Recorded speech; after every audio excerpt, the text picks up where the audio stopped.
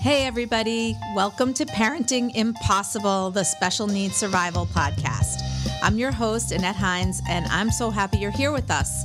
If you're just joining for the first time, I am a special needs mom, a special needs attorney, and a best-selling author. So please grab your coffee, and if you're like me, you might be listening in your car. I spent a lot of time in the car in my day. And please join us for some important discussions to help you thrive in this complex special needs world. Each week, we're going to chat with parents and experts, and sometimes parents who are experts, to offer compassionate advice for all stages of your life. These are the conversations you would have with your best friend if your best friend was an expert like me. Let's go. Welcome back, podcast fans. I'm your host, Annette Hines, and this is Parenting Impossible, the Special Needs Survival Podcast.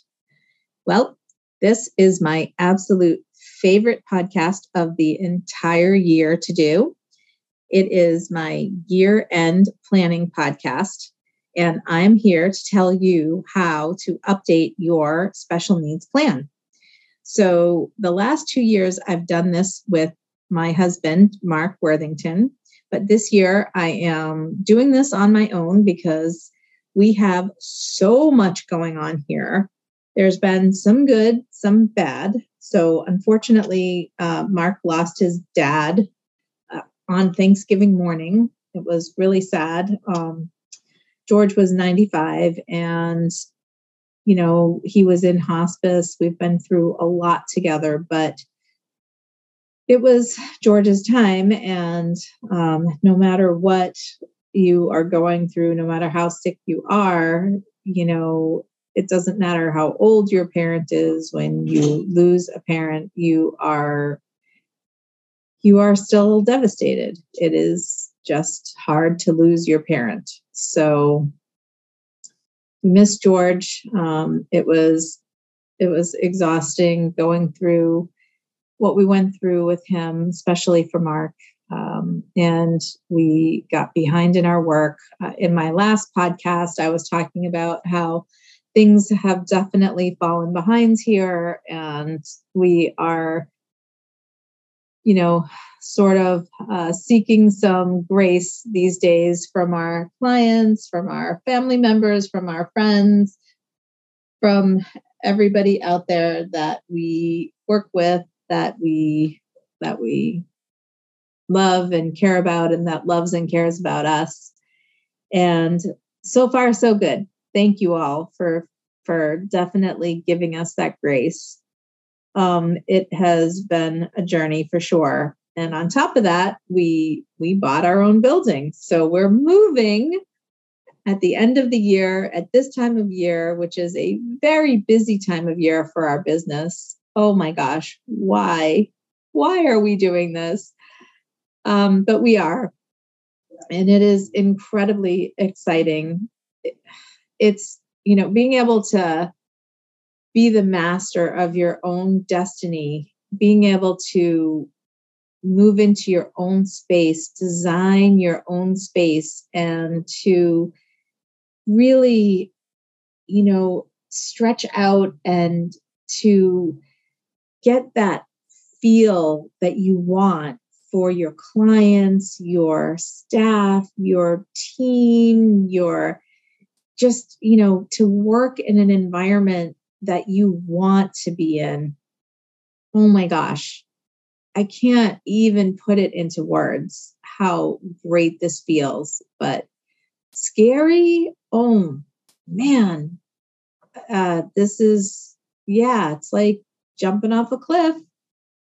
Anyway, that's what's going on in my world. And so we've been busy. Mark is, just ferociously trying to catch up on client work. And we are trying to catch up on family things, get ready for the holidays, and get ready for year end. So even still, this is absolutely still my favorite podcast to do. I hope that you love it as much as I do, because this is the time to review your plan, take a look back at everything you've done throughout the year and just sit with your planning. If you have not met me, let me tell you, I love planning. I really do. I have never met a checklist I haven't loved. I guess it just makes me feel in control. It makes me feel all warm and fuzzy inside. And maybe because I am not neurotypical, I definitely am diverse. And so I feel out of control a lot of times. I worry, I'm very anxious, I don't sleep well. And being able to, have a list, being able to take a look at what I need to do and to review things and double check things and to be super prepared has always been my way of making sure that I have everything right. It's the way I survived school. It's the way that I survive at work and make sure that I'm doing a super good job at everything. And that is no different about making sure that the planning is correct and is the best plan possible for my family. So that's where you start with your list, your checklist.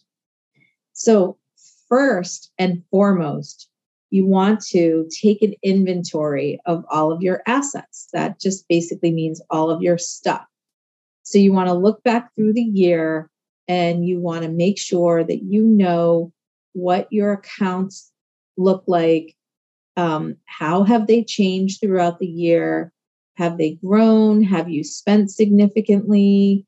Did you buy or sell real estate? For those of you who are lucky enough to have done that in this weird real estate market, it's been a weird year for being able to buy a car. It's, this pandemic has really just wreaked havoc with being able to purchase goods, services, and a lot of different things. We've been hearing a lot about the supply chain. Well, it's been true when it came to try to turn in the lease for our car, which this was the first time and only time we've ever leased a car.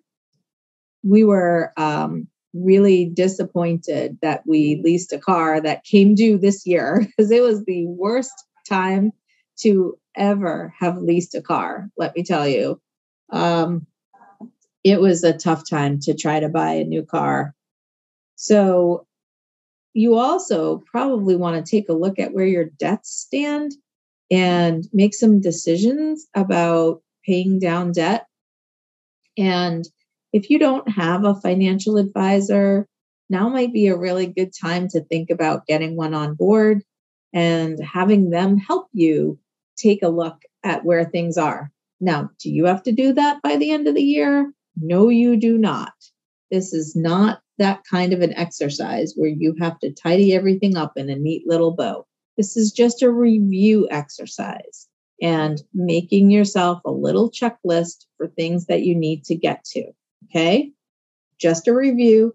Don't hyperventilate. So if you don't have a financial advisor, maybe make yourself a little note that you might want to check in with some friends, check in with your estate planner, check in with other professionals in your life, maybe your CPA, and see who they might recommend that you could use. There are a lot of financial advisors out there that are really good and some not so good. So you might want to get some recommendations. So the next thing, very important step, is you want to check out the people in your documents. Okay, so side note, if you haven't started a plan yet and you don't have documents, that's okay. This is the time when you start thinking about your planning and start thinking about documents and getting a plan together. You can still get started with your planning. This is the time when you start thinking about the people that you would have in your plan and write down on your little list, on your checklist, that you want to make sure that you get a plan in place this year for 2022. And remember how I talked to you about getting some recommendations for a financial planner? This would be the time when you get some recommendations for an estate planner. And by the way, if you have an estate planner that you weren't thrilled about, maybe check your feelings about that and try to figure out, okay, so what was it about that attorney that I wasn't that happy with? What was going on with that relationship that I haven't, fully committed to? And do I need to maybe shop around a little bit and get some recommendations for a new planner? And if you're really happy with the planner that you have and it's time to get in there for a review and for a check-in, please do so. A lot of people ask me how often they should check in with their attorney. And I say generally, maybe every 3 to 5 years, unless something's going on with you that requires you to check in sooner. And that means, hey, has something changed with you, with your healthcare, with your family situation? Have any, people changed in your life? Has there been somebody died, like in my family situation? Has somebody gotten married? Has there been a divorce? New babies born? There are situations in your family that are more likely to drive the planning or changes to the planning than, say, law changes. Now, at the end of 2019, and we talked about this a lot on the podcast, and also, I've done some webinars and we've sent out blog posts and things like that about the Secure Act, which was a big tax law change, but we don't have very many of those overall. Mostly the things that drive changes to your plan are going to be based on your family changes and your needs. Sometimes there are big changes that are, a surprise, like when I've had people who won the lottery or things like that. Those kinds of things would definitely send you back in to see your estate planner. But this is the time, number 2 on the checklist, when you're going to check out the people in your documents and make sure that your trustees, your guardians that you've nominated, your agents, and your proxies are all still people that you would want. So has anybody moved? Are these people still the right choice? Has anybody, fallen on hard times? Has anybody died? Has anybody become estranged from you? Have you, really gotten into huge fight with anybody? Is there anybody new or newer in your life that you've gotten closer to that you would maybe pick now?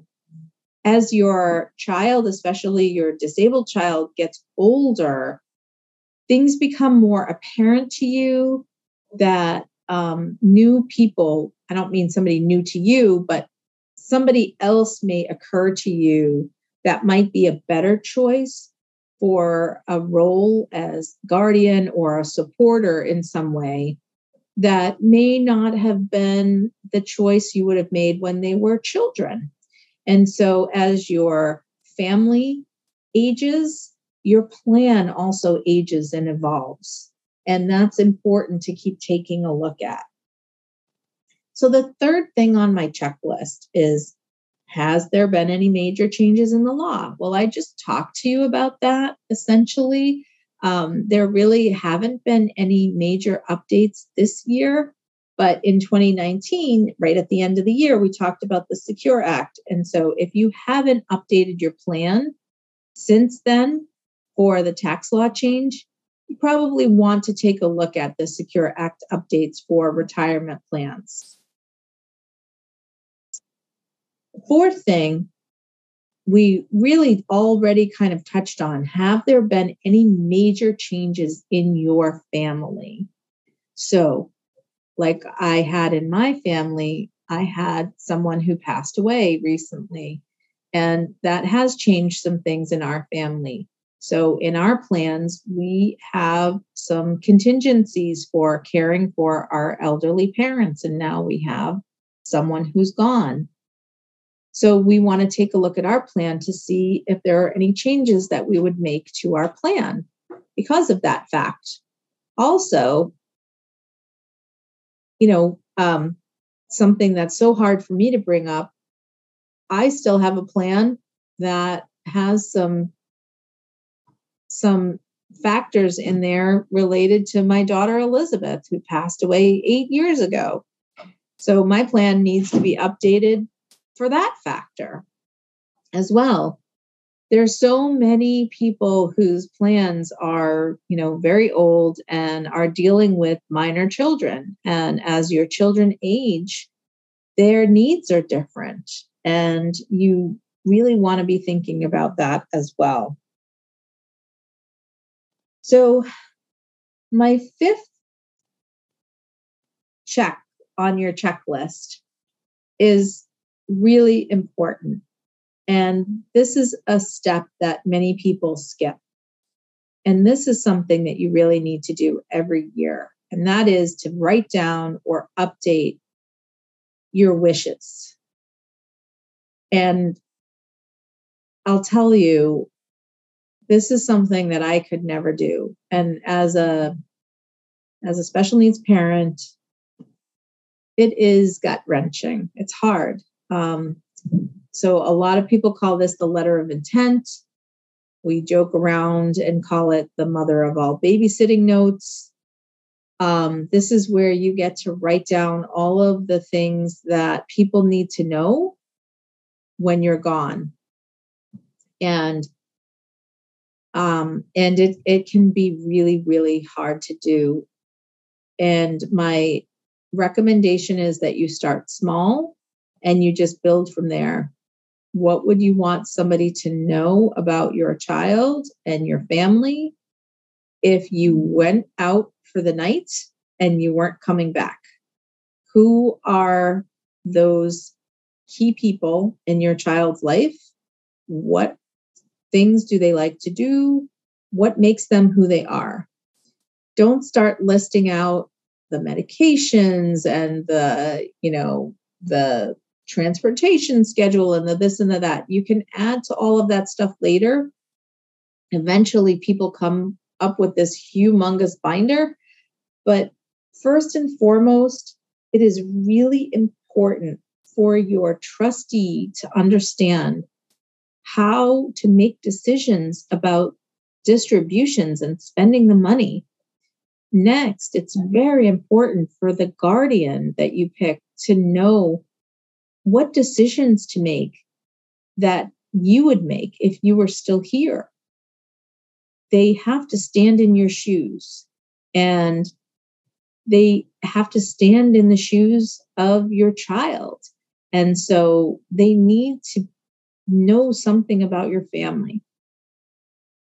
As that person who makes those decisions as a professional, on the rare occasion that I have something from a parent or a family member that guides me, I am so grateful, most grateful. But it is rare to have a letter of intent or some kind of guidance. It is rare. That's not to say that we can always fulfill every wish, like the parent who says, I want my child to live in the family home forever and ever. That's one that doesn't get fulfilled very often. But it is good to know what is important to that parent, because then we can work towards the essence of the sentiment as opposed to the exact letter of the sentiment. So I do have a few clients that will, set a date and stick to that date, and every year update their letter and add more to it. And I think that is really a good way to go. And so my last tip, number 6, is to talk to your family about your plan. I know this is not pleasant, right? Nobody wants to sit around the table at Thanksgiving or whatever your winter holiday is, or New Year's Day or what have you, and say, okay, everybody, here's my estate plan, and this is what's going to happen when I die. Not to mention the fact that many family feuds get started over money. And many of my parents do not want to talk to their adult children about money. It is very uncomfortable. But there's a certain amount of decisions that you can share with them. And I want you to think about what parts of your plan and what parts of your wishes you can talk about with them, especially if you're nominating adult children into any roles at all. They need to understand what your wishes are so that they are not blindsided by them.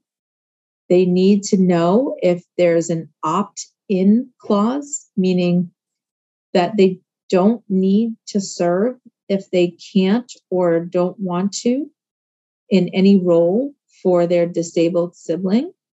It's a lot of responsibility. They need to know where the assets are being held if they're expected to step in. They need to know what your healthcare wishes are if you're expecting them to step in as your healthcare agent.